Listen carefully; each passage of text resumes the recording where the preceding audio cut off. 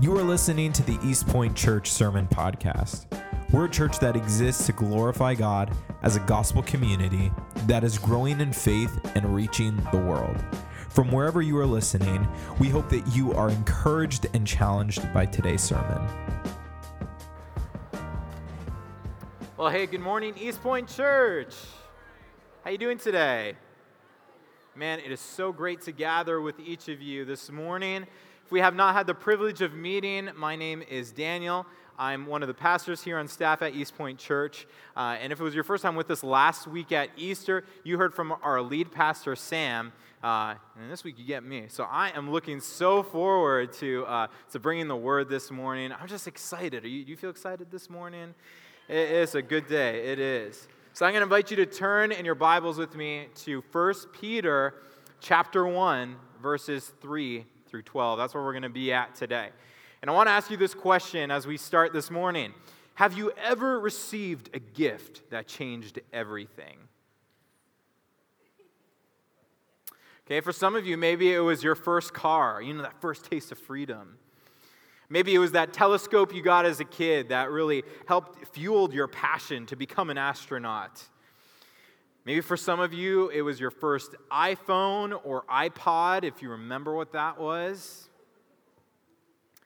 Maybe for some of you, it was that small little jewelry box that emerged from behind your spouse's back that one day. I'll never forget what that moment was for me, okay? The moment that changed everything for me, okay? It was my 6th birthday, and I had been begging my parents, okay, for a Nintendo 64. Thank you. I was begging my parents for it. All my friends had it. It was like the thing. It was like the thing to get. And I remember I was like, Mom and Dad, please, please, please. So when my birthday finally came around, I was just hoping beyond all hope that I would receive this N64, okay? And I don't know how you guys do parties in your families, but for me, I'll give you a little tour, okay? We start off with a lot of food. All the family comes over. We have a lot of food. And when you're a kid, you just can't wait for that moment when Mom's like, all right, come upstairs. It's time to open presents. And it's like, yeah, so like I just could not wait for that moment, okay? And in my family, the way that we did presents in like rounds, okay? So round 1 was the cards, okay? You just give honor to whom honor is due. You had to read the card from grandma, grandpa, all your aunts and uncles, okay? And I came from an Italian family, so it was an extensive list there. And as a kid, I'm like, oh my gosh, could you write something shorter, please?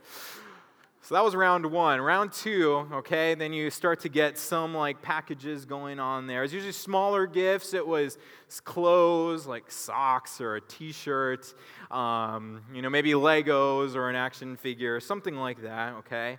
And then I remember after that second round of gifts, I thought to myself, I had this moment of panic because amongst the wrapping paper, I could not see a big box. And I was like, oh no. I'm like, what if this is it?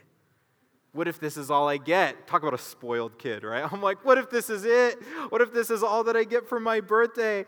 I've been asking them, where is it? And just when all hope had seemed lost, out of the corner of my eye, I see my father come around that corner with this big box in his hand. And I just knew. I was like, oh my gosh, this is it. This is the moment that I've been waiting for. And when I finally got my hands on that box, I was tearing open that paper.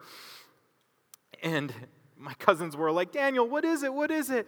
And I'm like, it's an N64. Just like so stoked. Like that changed everything for me. Now I could be able to talk to my friends about all the games that we're playing. I could play all the games that I saw on TV and experience new worlds and all that kind of stuff. I was just on top of the world.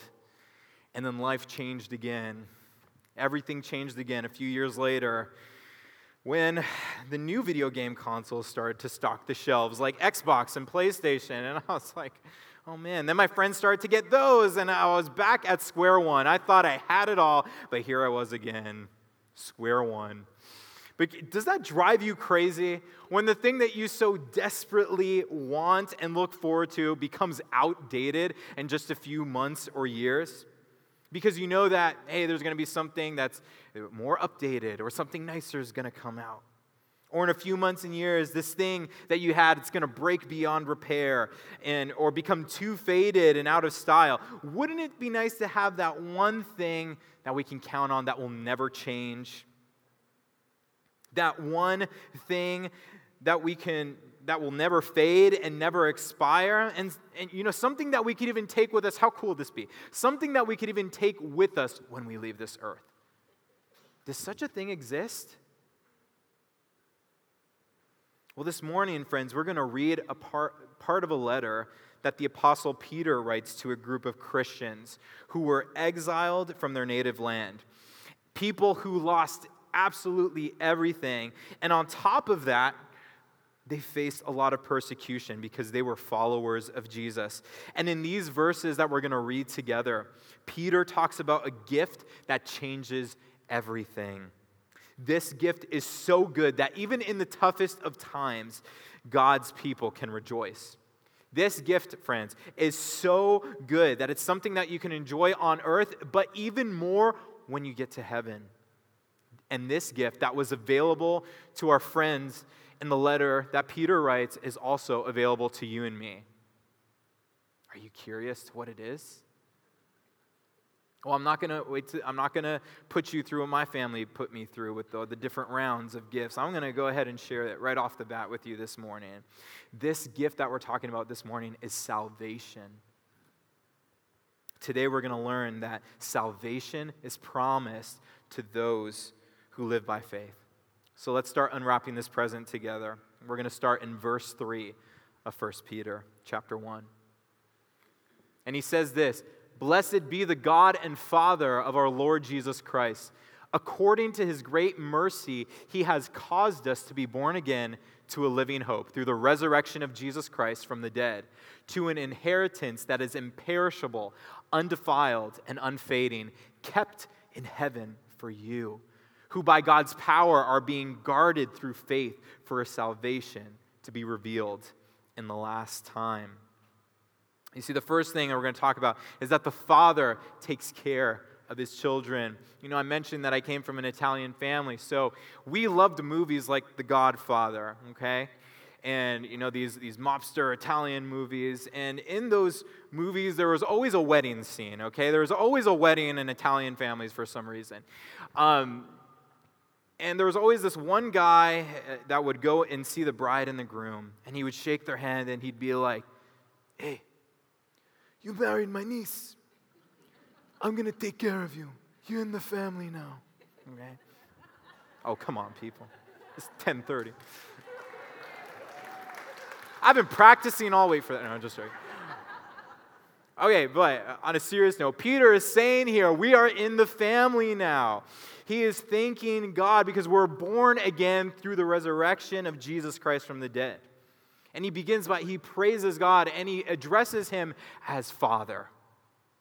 Blessed be the God and Father of the Lord Jesus Christ, right? He's the Father to Jesus Christ, but also he brings this up because of what comes next. He says, God, the Father, has caused us to be born again to a living hope.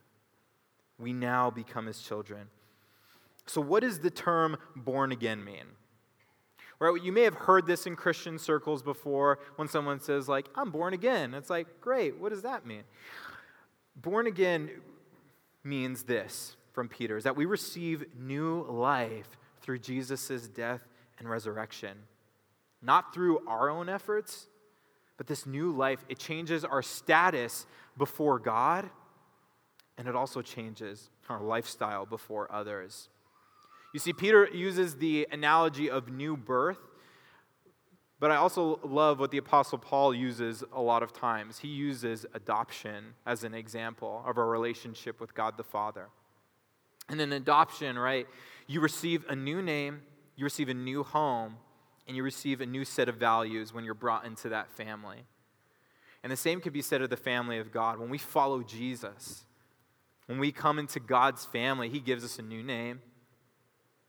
He gives us a new home. It's like, hey, you're part of this family now. And he gives us a new lifestyle, new way to live. This is what it looks like to be a part of the family of God. This is what it looks like to be a part of this family. And So God becomes our Father, and as God's children, we act differently than we did before. So you may ask, how do I become born again? Is there some sort of like crazy ritual that I got to do? Do I have to pay a fee? Do I have to pay a fee to be in the club? Like, do I put in the memo born again on my check? Like, what is this? Well, Peter gives us the answer, and he says that it's according to God's great mercy. It's according to God's great mercy that we receive this gift. There's nothing we could possibly do to earn this gift. It's according to God's mercy. In Titus chapter 3, verse 5, he writes this, He, being God, saved us not because of works done by us in righteousness, but according to His own mercy, by the washing of regeneration and the renewal of the Holy Spirit.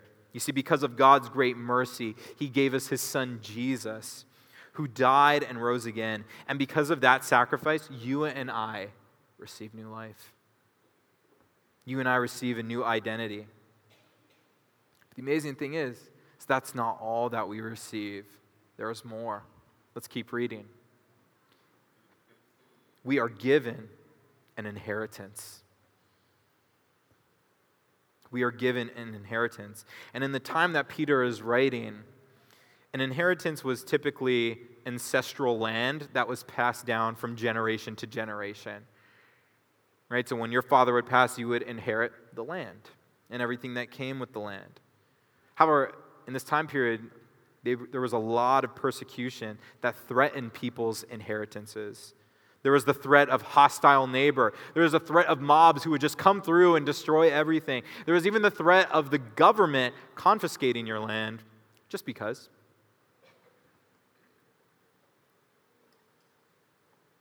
And in this case, Peter is writing to a people, right, who have been exiled. That means that they've been removed from their native land. They've been exiled from their homes. But thank God, because this inheritance, it can't be stripped away by man. This inheritance, friends, nobody can touch this. And Peter describes that this inheritance in a few different ways, all right? The first word that we see that's attached to this inheritance is that it's imperishable, right? There is no expiration date. There is no expiration date on the inheritance package, right? It's not like, oh shoot, I was supposed to use this before November 26th of 2030. Oh my goodness, I lost it. There's no expiration date. It's imperishable. It never goes bad. It lasts forever. The second is that it's undefiled, right? That means it's pure. So how do you respond to something that seems too good to be true? For me, there's two groups of people, all right? There's the first group of people who are probably like me, are like, wow, that's amazing. Wow, this sounds great. I'll sign up for that. I want that. That's great, right? Okay, there's like, yeah, everything's fine. Everything's great. There's a second group of people that are like, yeah. Oh, I'm waiting for you to finish your spiel because I know that there's a catch to this. How many of you are like that? How many of you know that I'm not going to get my hopes up because there's a catch? Or then there's no one that's in those two categories, and there's a third one that I'm not sure about. But typically that's what I see is those two things.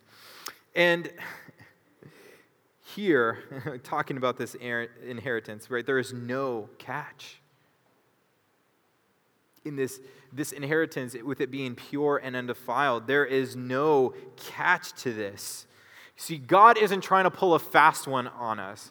He's not saying, follow me, trust me, put your eggs in one basket, and when I pull the wool over your eyes, I'm going to take your money, I'm going to take advantage of you, I'm going to do all those things. That is not who God is. There's no catch. God is not trying to pull a fast one on us. God's not out to get you. God's not out to get your money, but His intentions are pure, undefiled. Next, it's unfading. It doesn't lose its value. It doesn't wear. It doesn't get old over time. And you know why this inheritance sounds too good to be true, okay? Because there are two things here. Is that it's kept in heaven for you.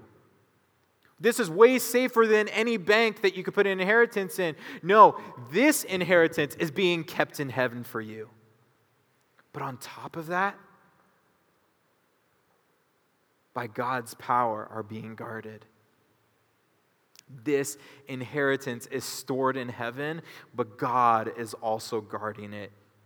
It's in safe hands. So, what is this inheritance? What is it?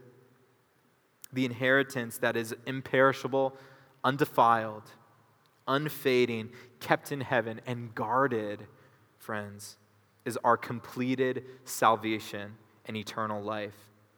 It's the salvation that's ready to be revealed in the last time. I think to help explain what that means, I'm going to look at 1 Corinthians chapter 13, verse 12. And Paul is writing this, and I think it just really makes a lot of sense. And he says this. He says, "For now we see in a mirror dimly, but then," what means when we get to heaven, face to face. "Now, here on earth, now I know in part, then I shall know fully, even as I have been fully known." So while we're here on earth, we only see part of the big picture. Right? We can only dream of what heaven's going to be like. And as children of God, we get to experience God's goodness. We get to experience His protection, His faithfulness, His miracle-working power, His presence while we're here on earth. But friends, what we know, we've experienced this, there is still suffering and hardship here. There is still pain and weeping here on this earth. And when we finally see Jesus face to face, we will experience the fullness of salvation that we have received and the fullness of eternal life. But there is one thing, though. I knew it. You said there was no catch, but here we are at the end of your spiel, and you're like, "But there's one thing." Like, okay, guys, let me talk. You're talking too loud in here. Please, hold on. Let me finish. One thing that God is asking is that we have faith. That we have faith in Jesus Christ and faith in the promise that God has for us, because, friends, salvation is promised to those who live by faith. So I want to ask you this morning, do you have faith that God holds your future and your eternity? And if so, do you live like it? And I'll be the first to admit, I don't always live like it. I don't. There's so many times where I'm wrapped up in the here and now. And last year, my wife and I, we bought our very first house. And it's a fixer-upper, all right? It's got, it's an old house, beautiful, but it's old, so there's a lot to work on. And, so I'm constantly thinking about ways to improve this house. I'm thinking, all right, like in a few years, we're going to need to do the roof, so I need to set money aside for that. I really want a nice yard where our dogs can run and play, and then we can have people over and have barbecues and things like that. And I'm just like thinking every single day of how to make this house better. And as I was writing this message, I stopped to think, I'm like, how often do I think about my eternal home? How often do I think about what it's going to be like when we pass from this earth? And I was like, oh man, I don't often think about that. Yeah, at rehearsal on Thursday nights, that's when our band gets together and meets. Our electric guitar player, Ron, was sharing with us. We were going through the scripture together and talking about the things that stood out. And I was like so moved by what he was sharing, because he was sharing about just this like tension of like loving being here, but then also the desire to be home, the desire to see God face to face, to see Jesus face to face. And I was so moved by that. And I was so convicted, I'm like, Lord, man, I'm writing this sermon. I'm like, Lord, forgive me for not thinking enough about those times. Forgive me, God, for those times where I don't think enough about what that's going to be like. Peter reminds us here that God has given us this salvation and inheritance through his mercy, and that he's keeping it safe for us until he calls us home. And all he asks us is that we have faith.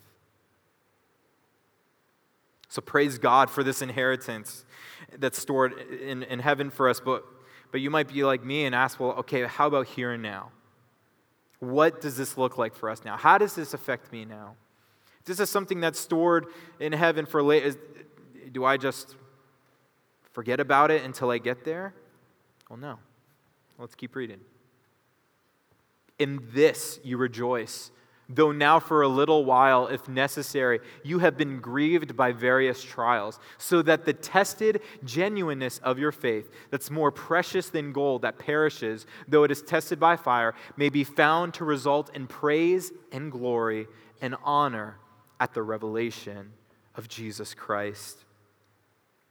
Peter starts off, so here, our second point is this, that tested faith produces genuine faith. Tested faith produces genuine faith. So Peter begins and says, in this you rejoice.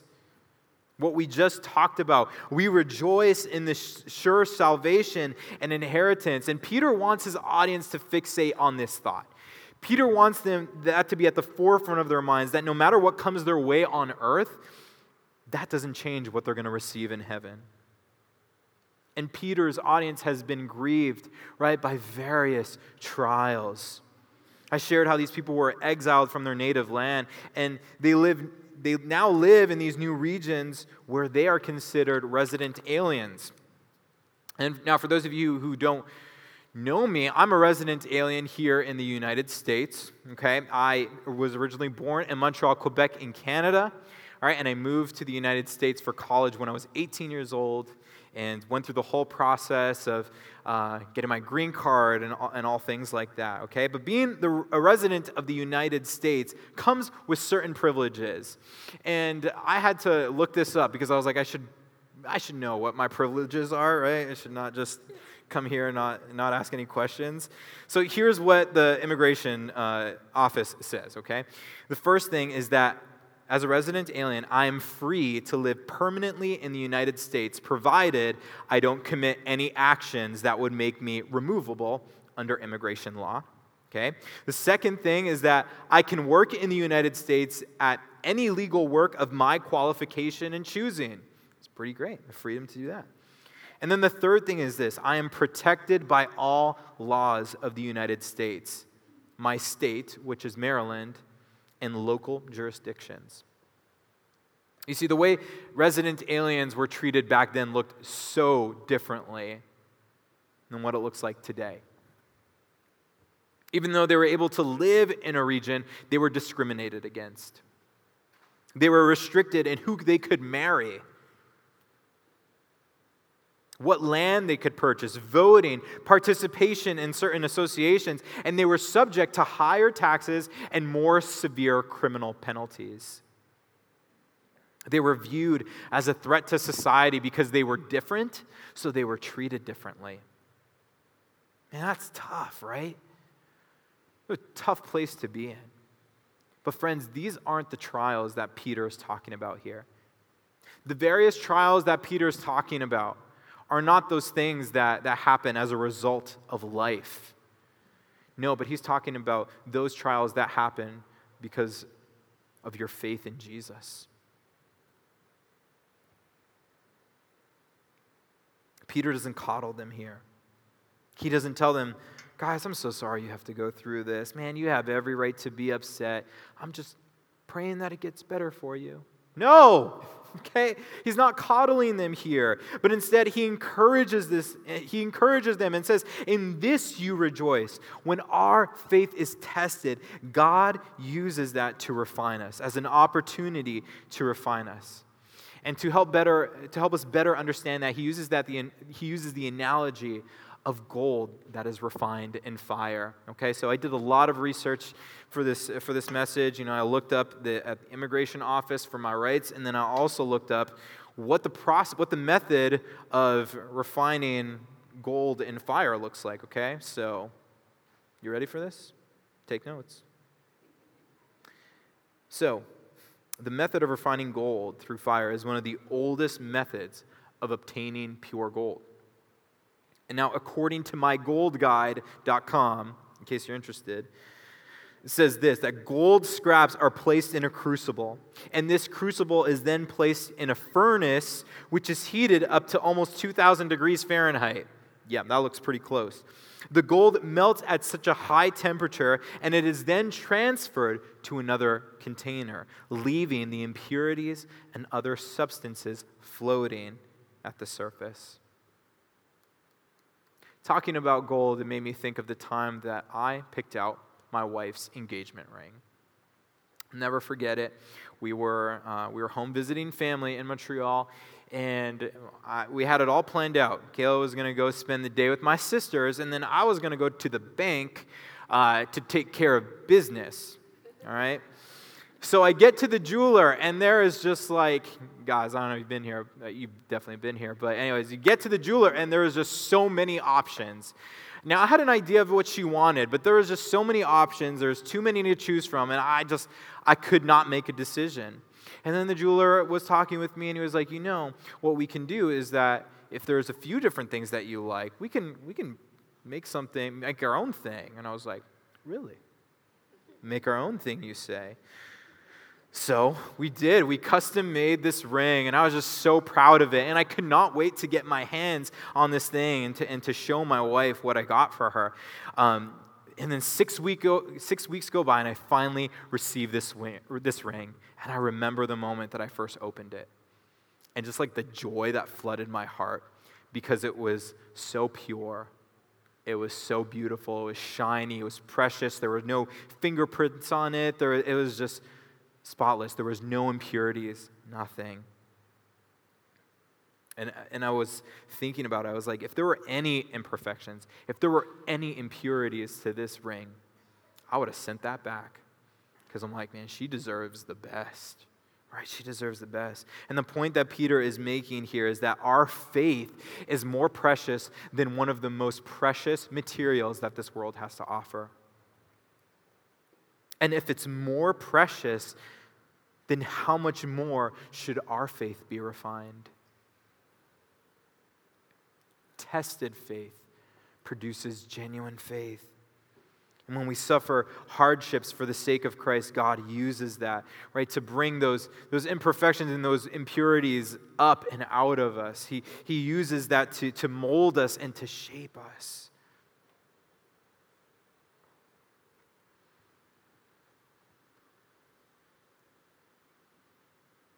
To shape us.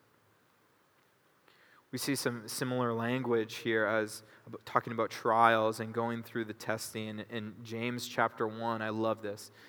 And it says this, "Count it all joy, my brothers, when you meet trials of various kinds, for you know that the testing of your faith produces steadfastness." You see, God is producing something genuine in us. So genuine that when we face hardship, we stand firm.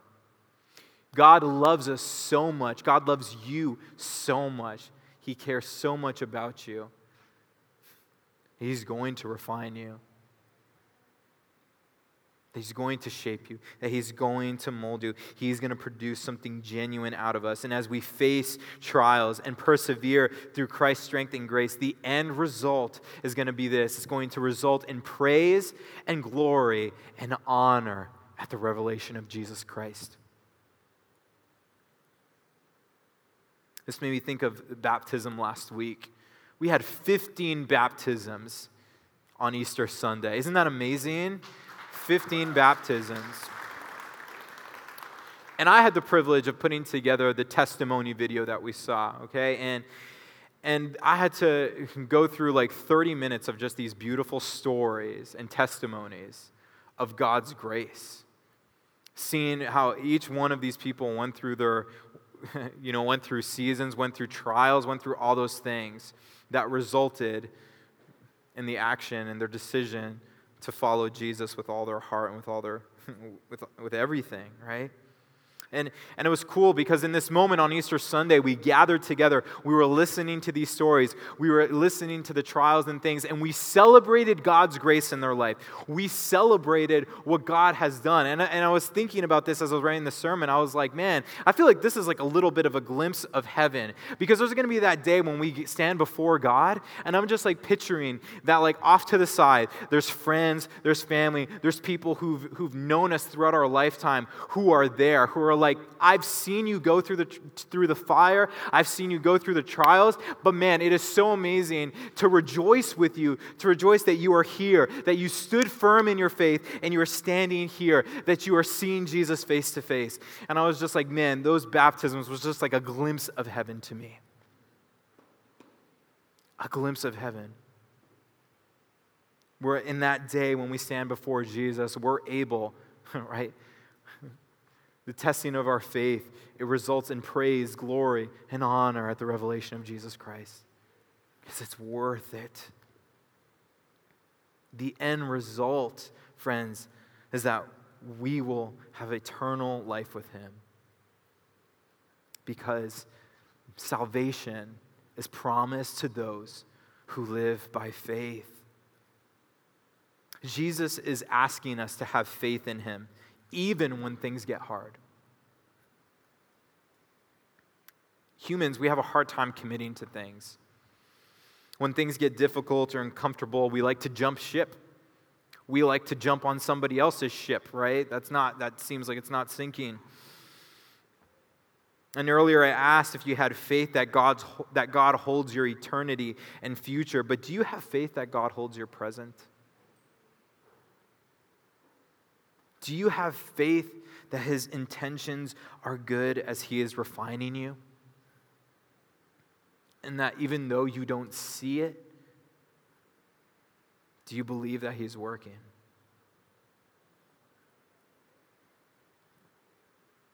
So Peter continues and says this. He says, though you have not seen Him, you guys love Him. And though you do not now see Him, you believe in Him and rejoice with joy that is inexpressible and filled with glory, obtaining the outcome of your faith, which is the salvation of your souls. You see, we rejoice not in what we see now, but in what we will see. You see, Peter commends the believers of their love for God, because even though they don't see them, and even though they don't see Him, they have inexpressible joy, because that's the evidence of faith. That's the evidence of their faith and their complete salvation that they're going to receive when they see Jesus. Do you have a hard time believing in something that you can't see? I remember as a kid, I had asked my mom. I was probably like 6 years old, same time I got my N64. And I remember asking my mom, how do we know that what we believe in is the truth? There's so many things out there. There's so many beliefs out there. Mom, how do we know what we believe is the truth? My poor mother, I asked her a loaded question. I know I caught her off guard for sure. But as I grew up, I saw the way my parents lived their life. As I grew up, I saw how God changed my life and how He changed the life of those around me. We were talking just about baptisms, like, man, those stories from death to life, it's beautiful. Beautiful, and only God could have done that. And one of the people that got baptized, she said this. She's like, I'm not doing this because this is cool, but I'm doing this because this is real. This is real. And only God can take us from our hopeless situations and give us life. Only God can bring peace that's unexplainable and joy that's inexpressible, right? In the difficult things in life, right? We, church, we've seen God's faithfulness. We've seen His goodness where we look back and say, man, that was God. Right? There are moments in our lives where we're just like, man, the way this worked out, the way that this was orchestrated, there is no way that this just happened by chance. But this is God. This is real. This is real. Even though I don't need to see Him to believe Him, because, man, I see so many of His qualities and His characteristics. I see the way He's changing lives, the way He's changing people. I see that. So even though we don't see him, church, we love him and we rejoice in him. You see, this is the fruit of our salvation. This is the outcome of our faith. This is the salvation of our souls. Because salvation is promised to those who live by faith. Even when we don't see. So as we come to the end of our message today, Peter is going to share one more thought about this salvation. We are blessed to know God's plan to save humanity. But before Jesus, God's plan was a little bit of a mystery. So let's finish this together. Concerning this salvation, concerning what we've been talking about, this salvation, this inheritance, the prophets who prophesied about the grace that was to be yours searched and inquired carefully, inquiring what person or time the Spirit of Christ in them was indicating when he predicted the sufferings of Christ and the subsequent glories. It was revealed to them, it was revealed to the prophets, that they were serving not themselves, but you, in the things that have now been announced to you through those who preach the good news to you by the Holy Spirit sent from heaven, things into which angels long to look. You see, the last point that we see here is that the prophets, they rejoiced in what they did not see and in what we see now. The prophets rejoiced in what they did not see, but in what we see now.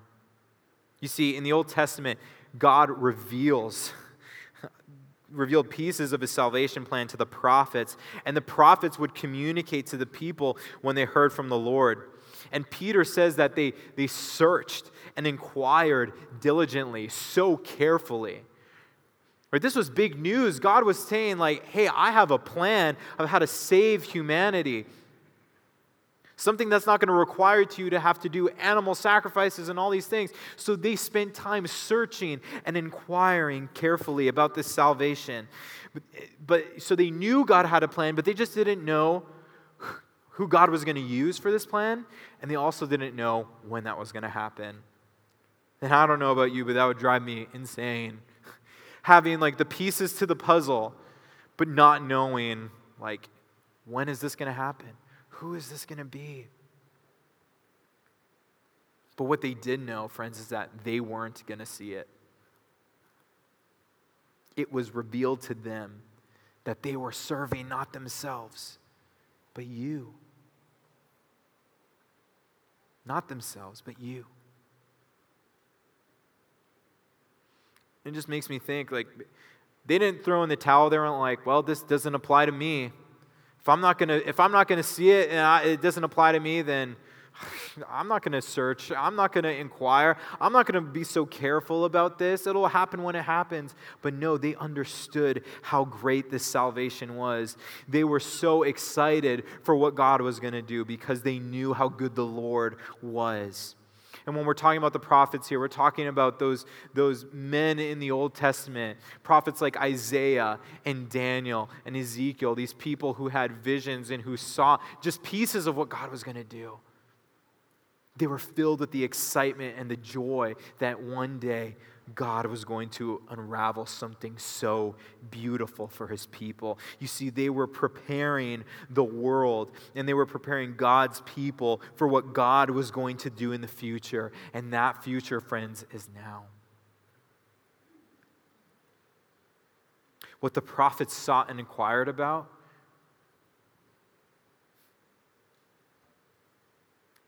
was Christ's sacrifice. When Jesus would take the sin of the world on his shoulders, past, present, and future sins, he took that on his shoulders and he nailed it to the cross and he set us free. And we are privileged to know and to experience this salvation today and to know that there is more waiting for us when we leave this earth. You see, this history lesson is important for us. It could just be easy to be like, oh, yay, like salvation, great. God's with us in the trials, great. And all the prophets, whatever. But this history lesson is important, church, because it helps us remember how great and excellent this salvation is. And I love this quote from one of biblical commentators, Scott McKnight. He says this.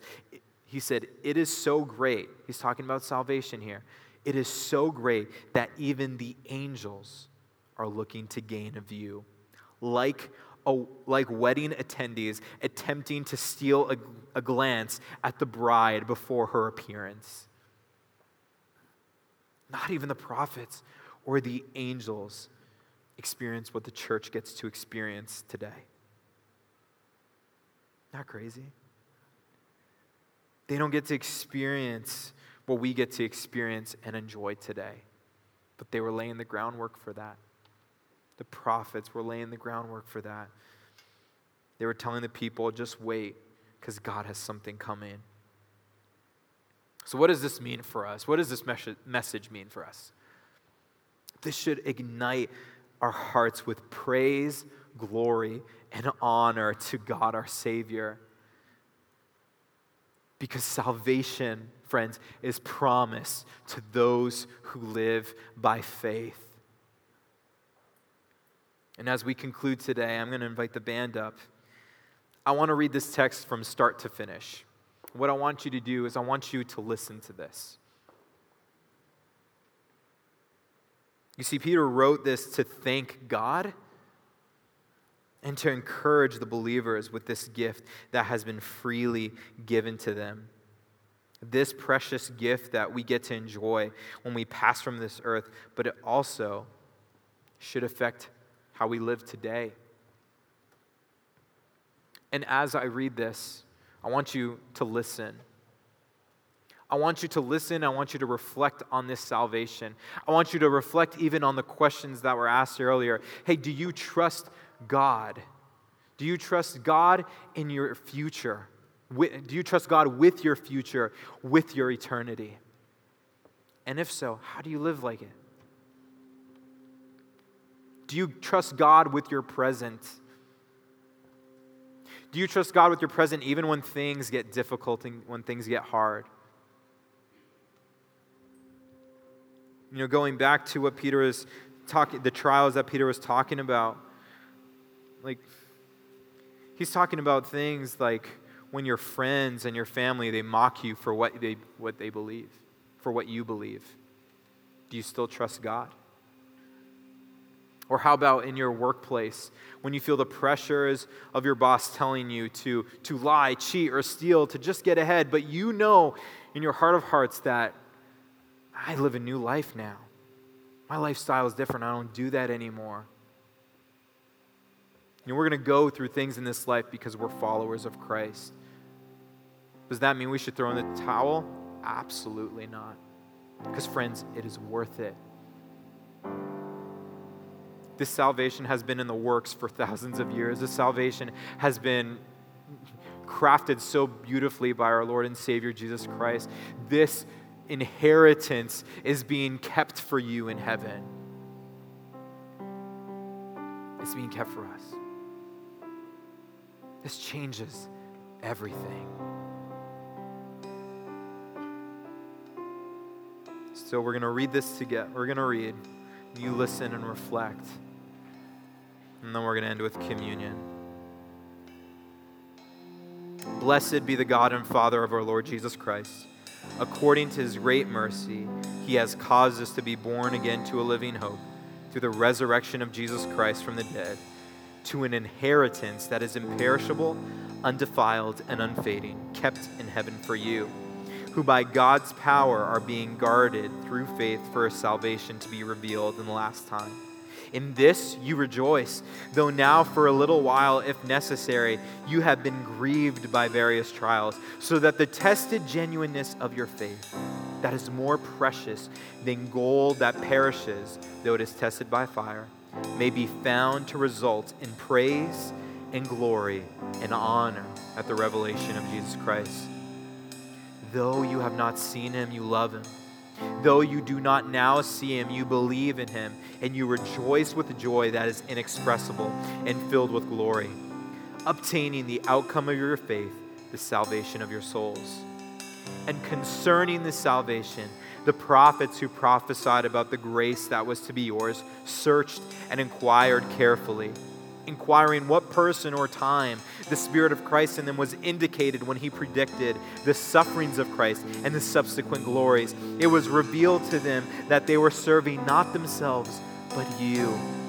And in the things that have now been announced to you through those who preach the good news to you by the Holy Spirit sent from heaven, things into which angels long to look. And as we end, friends, we're going to sing this song together. And my encouragement is this. If you feel like you need to stand and give God praise and glory for this gift, I invite you to do so. But if this is something where you're like, man, I'm reflecting on this, I'm still chewing on this, and I just need to sit and reflect on this some more, I invite you to do that. I invite you to respond and how you feel like God is leading you to respond. And just one more thing. Like for those of you maybe who have said, hey, I've never even made that decision to follow him, can I tell you, according to God's great mercy, he's inviting you to be a part of this family. This isn't a club for good people, but these are for people who are saying, I believe in him, and I want all that he has, and I'm going to follow him.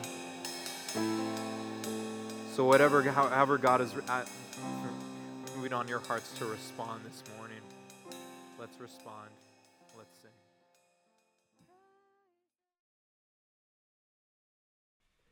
We want to thank you again for joining us for this week's sermon podcast. My name is Daniel, and I'm the music and creative pastor here at East Point Church. And if you were challenged, encouraged, or impacted in any way by this week's sermon, we would love to hear about it. It's your stories that encourage us in what we do, and we just want to celebrate what God is doing in your life. So you can go ahead and share with us at podcast@epeaston.com. Also, make sure that you subscribe to our channel to stay up to date with the latest sermons. Have a great week.